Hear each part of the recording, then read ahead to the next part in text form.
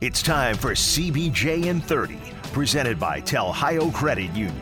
Find us on SoundCloud, Apple Podcasts, Spotify, Google Play Music, YouTube, and TuneIn. The easiest thing to do is tell Alexa or Siri to play CBJ in 30. Here's your host, Bob McElligott. Welcome to another Monday mailbag edition of CBJ in 30, presented by Telhio Credit Union. I'm Bob McElligott. The Blue Jackets break their four-game losing streak. Oh, thank goodness. They did that on Sunday evening by beating the San Jose Sharks 6-4. That's right, 10 goals combined between the two teams, but the Blue Jackets had the bulk of those goals, so they got the win. That's all that matters, right? When you've lost 4 in a row, you went on a road trip, you didn't win a single game, come home and get a win. They did that in front of the home crowd.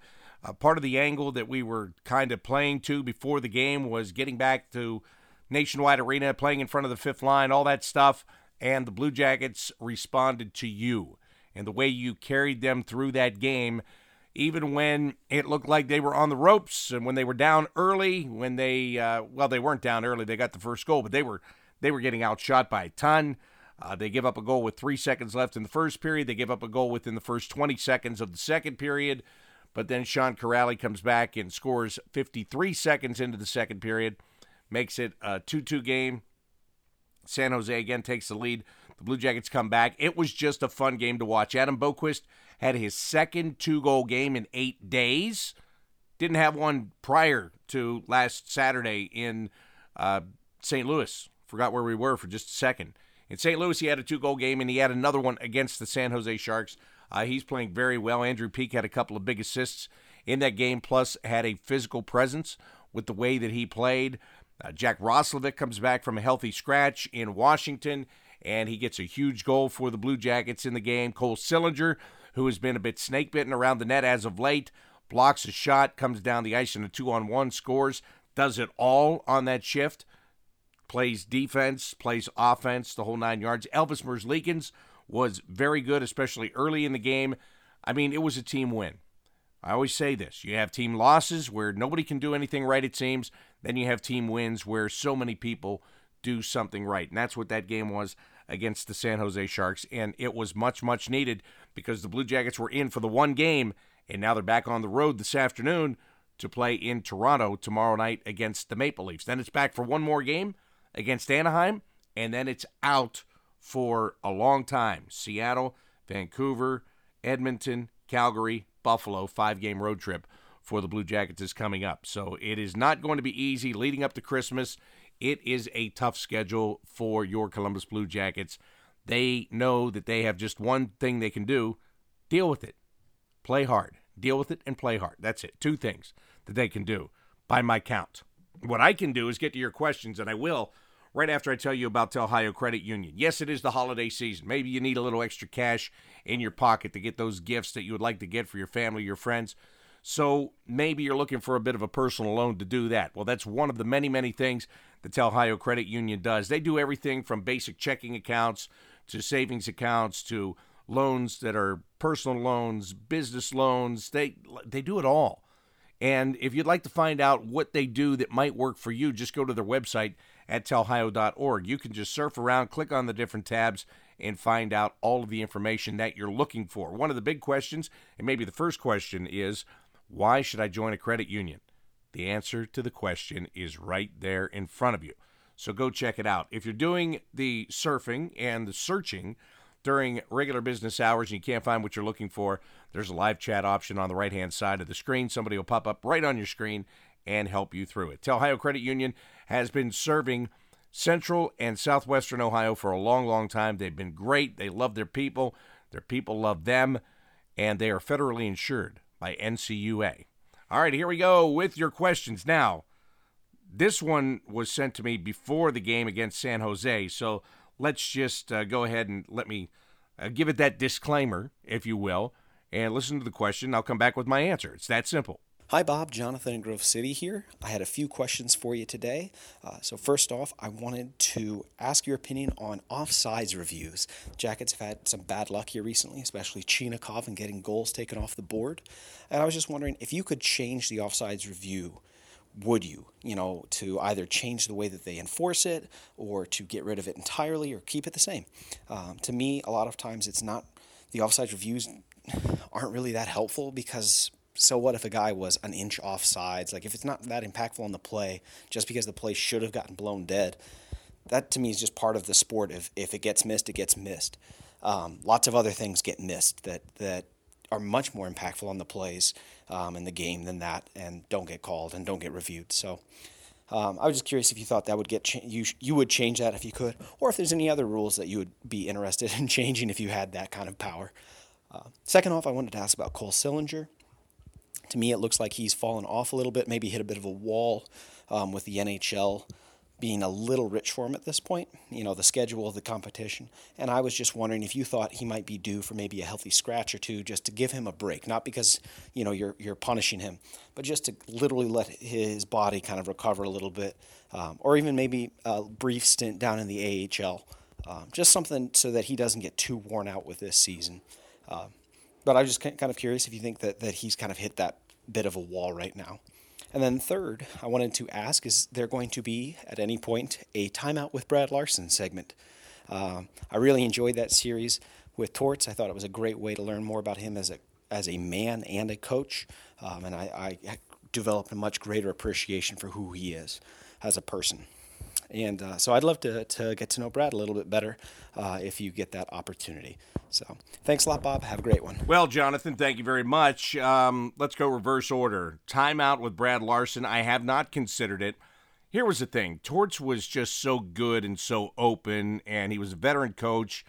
Didn't really care what he said. I don't know if you ever noticed that or not, but he was that kind of person that was willing to be open enough to do those kinds of interviews with me, and I really appreciated it. I still appreciate it each and every day.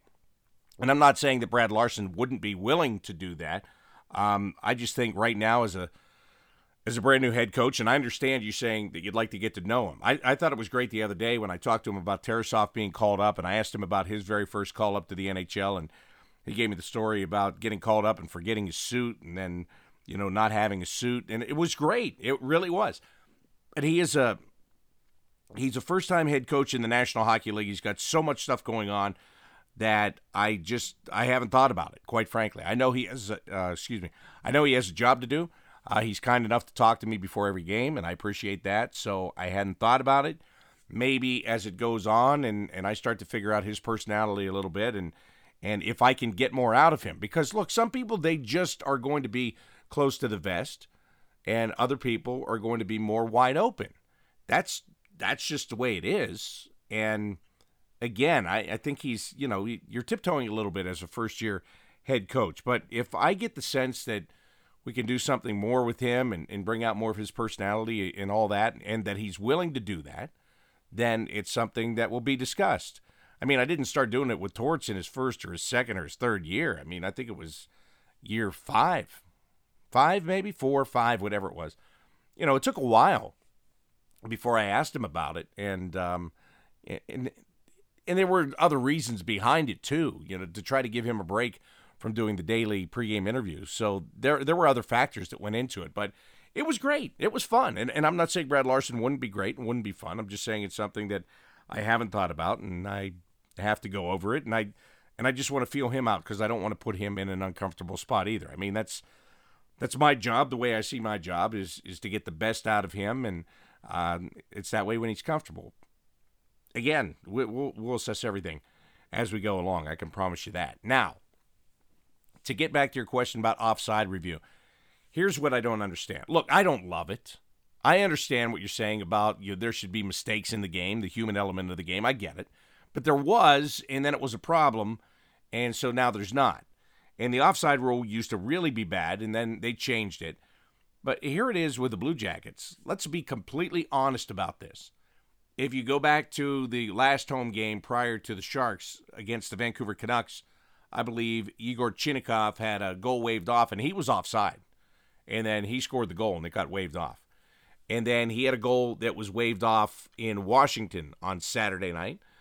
There was the Roslovic goal in Nashville that was waved off. And then finally, there was a goal against the Sharks that was taken off.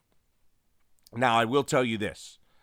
The one of all of those, I think the one against the Sharks was the closest one, but it was still, it still was a mistake.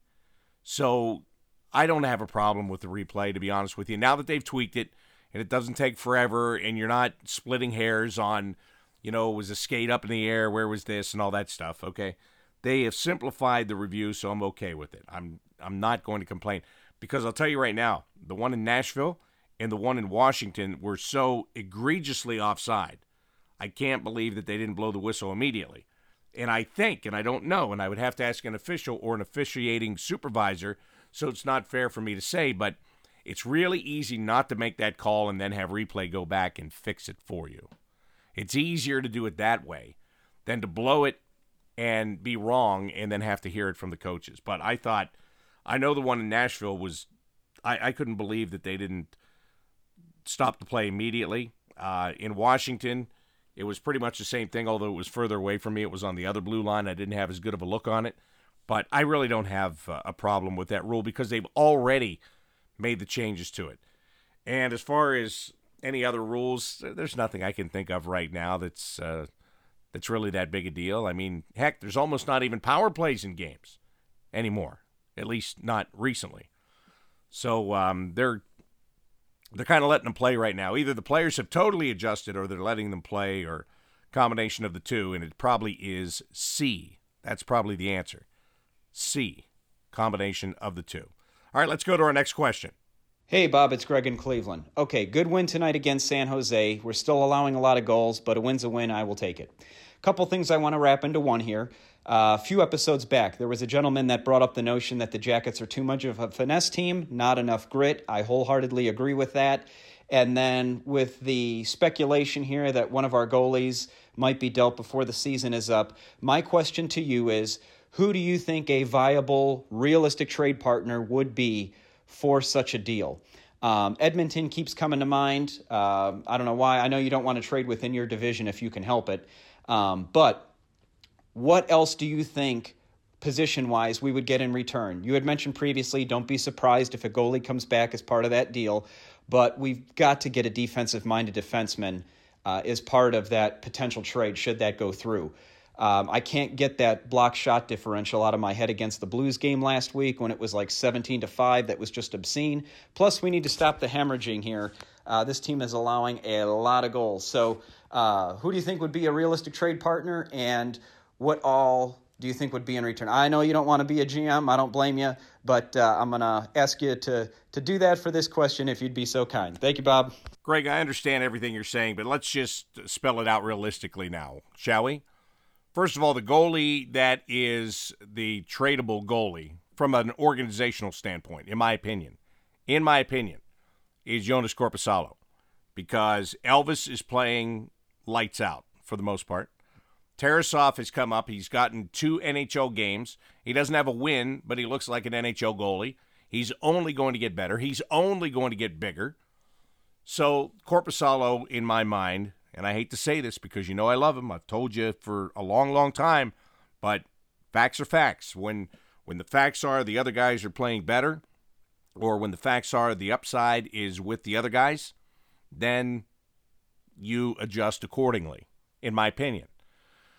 So, who would be a good trade partner? Yes, Edmonton does always come across as a good trade partner. But here's the thing. I think you're being a little bit unrealistic with this. I don't think you can get that defenseman you're looking for by trading a goaltender. I think that's more of a trade, maybe a Max Domi trade. Let's just say they decide that they don't want to re-up him and he's getting paid too much money for their liking and they're going to flip him, they're going to do something with him. I think you're more likely to get that kind of a guy in that type of a deal, and maybe not if you're dealing with a playoff team, because they're not going to want to give up their physical and big defenseman. So, I don't know. But you've got to get a goalie back, and I'll tell you why you have to get a goalie back. Because Tarasov needs to be in the American Hockey League. That's not a knock on him or his abilities. The tutelage there has not been completed. It only commenced. He only came over at the end of last year for a little bit. And this year he starts there, and he's getting much, much better there. But the fact is, you want to keep developing him. You don't want him up here playing once every 2 weeks. And I know you're going to look at the schedule and say, well, it would be much sooner than 2 weeks. Okay, yeah, I get it. But the whole point is, you want that guy to be in an environment where he's the number one guy and he's getting all the reps. That's how he's going to get better. Not as being a backup or a guy that splits in the National Hockey League. So, to me, you've got to get a goalie back because you need somebody to be your backup in the NHL. Now, what teams besides Edmonton seem to make sense? Well, let's see. What happened in Buffalo? They got Malcolm Subban, so it looks like the door's closed on that, or Buffalo would have been right there. Where else can we go around the league? You know, sometimes you find a sleeper team, or a team, maybe they're not maybe sleeper is the wrong word. Maybe you think that they're all set in goal, and yet they don't think that they are, and they want to make a switch of some kind. So what teams would fall into that category? Maybe a couple. Depends. But let's just say, for argument's sake, let's say a team like Minnesota. Let's say that they don't feel that Cam Talbot is the guy that's going to take them to the promised land.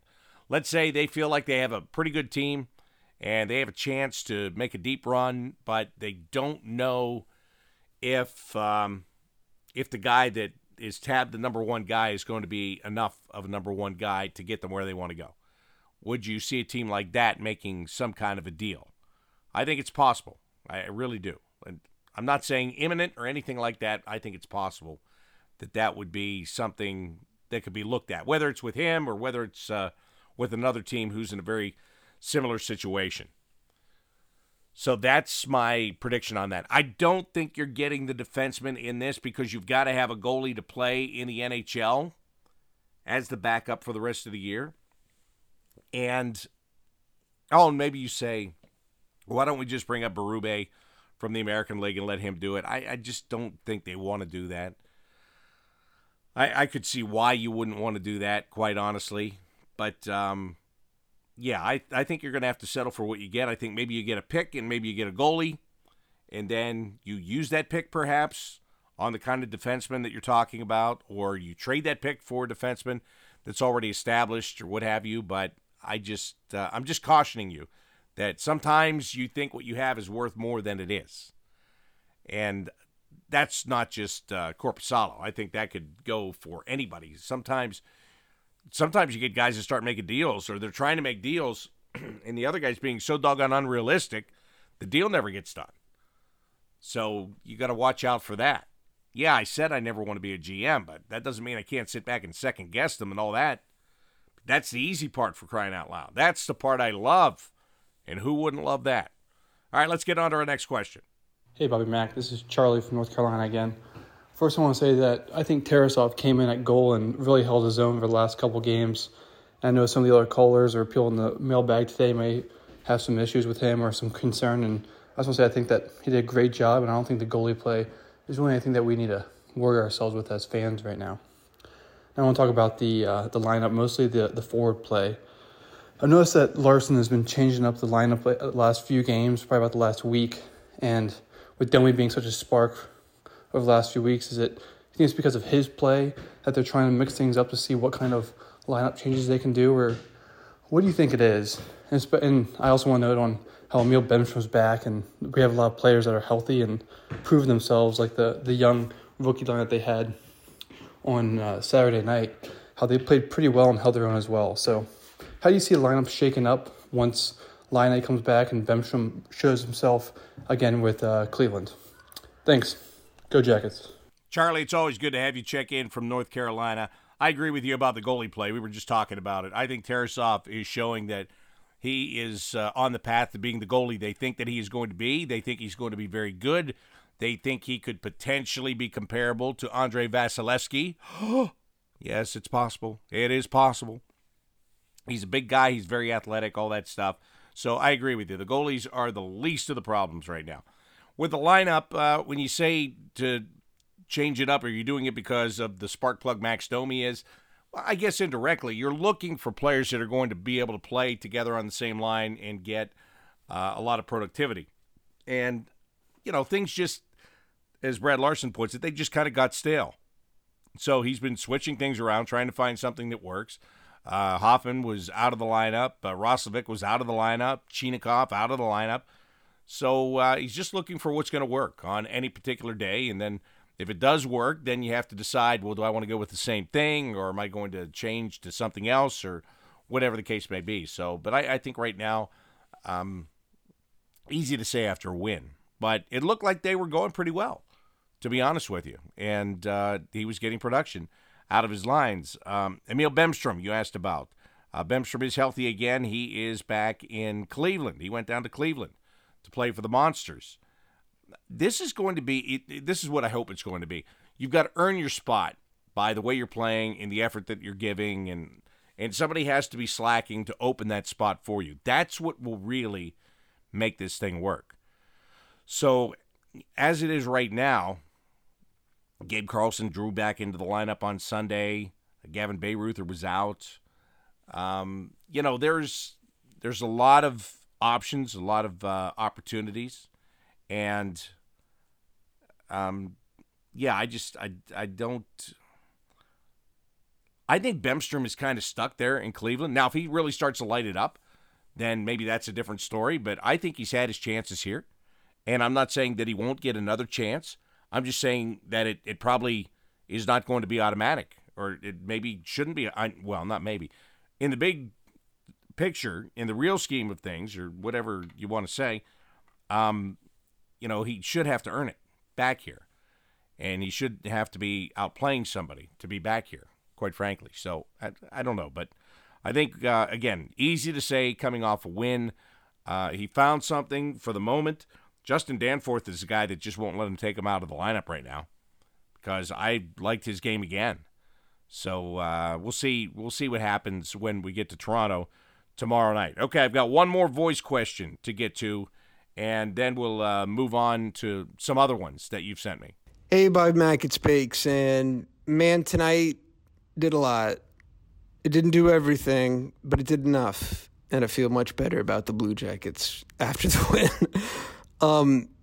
I was really bothered when Voracek and the rookies got split up, and then subsequently we had many line changes all across the board.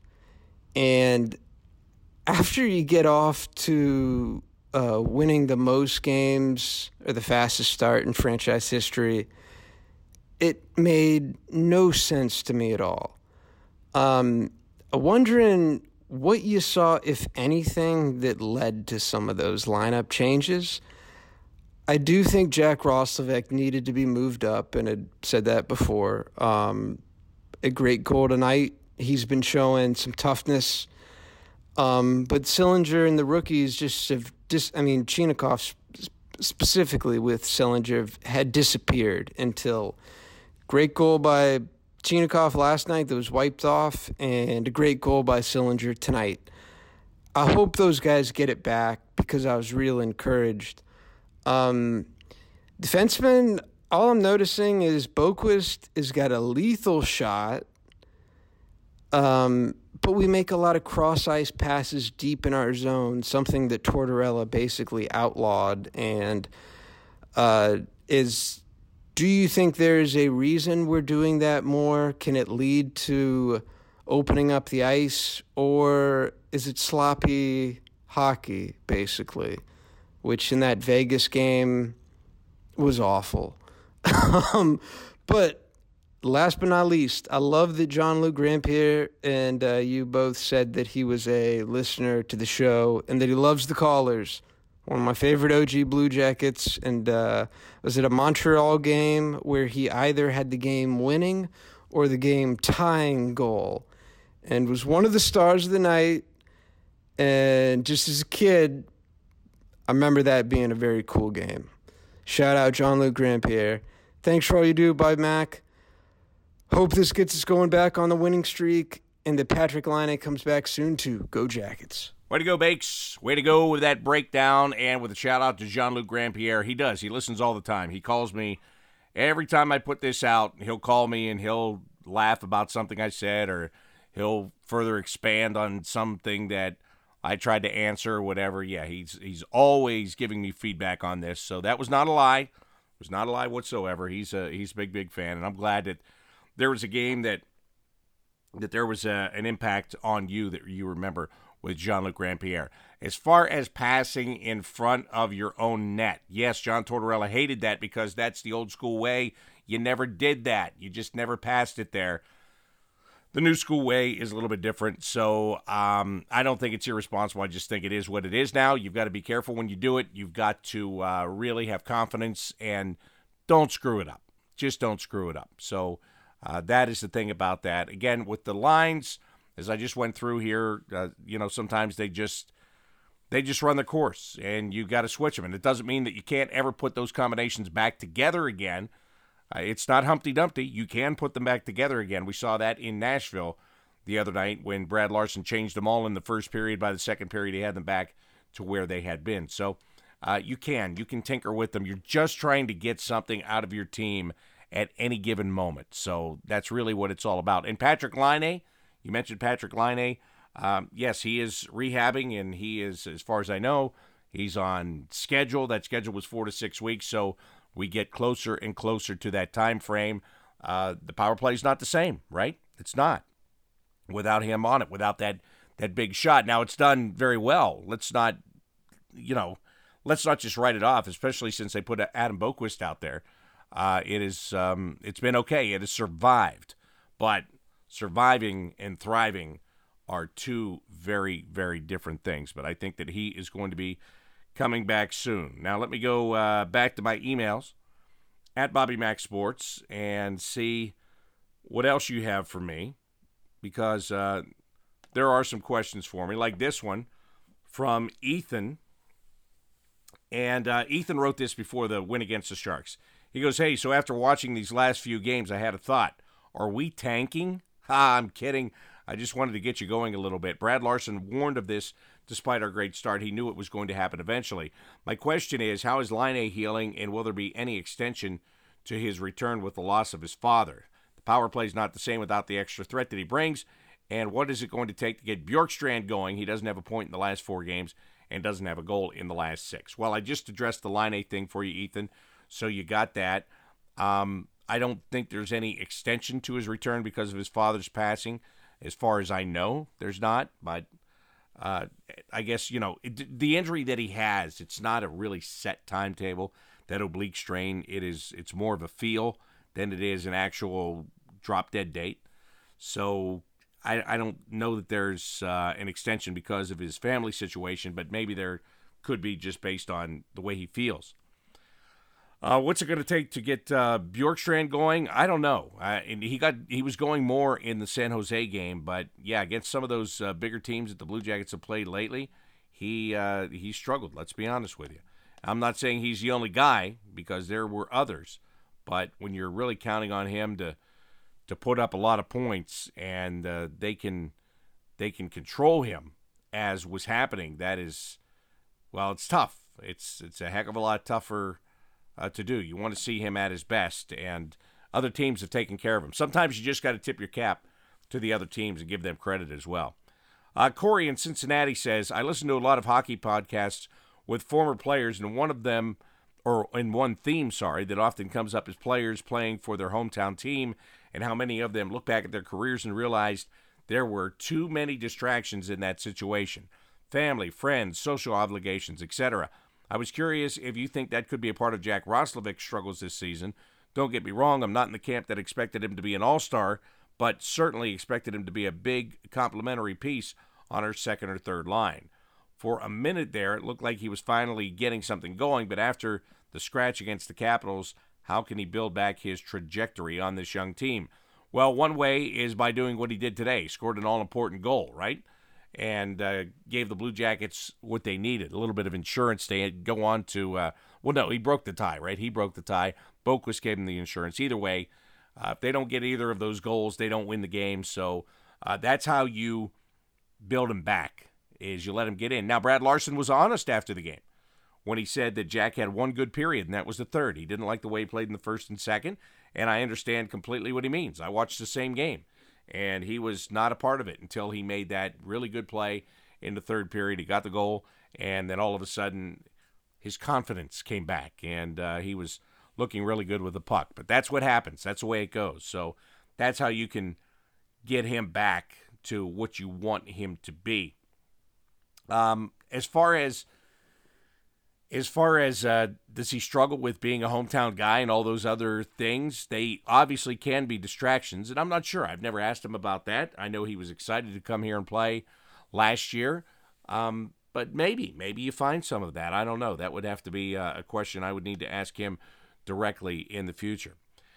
So let's go to Twitter, at BobbyMacSports. Ken Welty brought this up to me, and he brought this up weeks ago, and here it happened on Sunday, and I forgot about it. Ken says, we had the hometown hat trick, Kuraly, Sillinger, and Roslovic.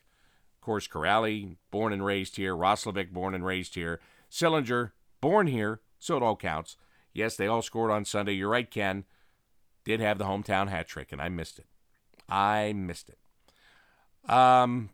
Here's one from Yo Boy Slim Shady. It says, where do you think the Blue Jackets would be if we did not ever trade for Jeff Carter? Look, you can go back and you can look at a lot of things and say, what if? Biggest thing to me about trading for Jeff Carter was you gave up Jake Voracek, and it took you a decade to get him back. Also, what else was in that deal? The first-round pick that they turned into Sean Couturier. But I don't think you can sit back and just look at it like that, too. I mean, Jack Johnson came here. Jack Johnson was an important guy because he was happy to be here, and he helped to turn things around. I know the way he left at the end, it was a bit weird, but remember when he came and the positivity that brought. And the Blue Jackets got a first-round pick when they traded Carter away, too, in addition to Jack Johnson. So where would they be? Well, I'll tell you this. If Jeff Carter would have ever gotten his head on straight as a Blue Jacket, they would be in a much better spot because they would have had their sniper a long time ago.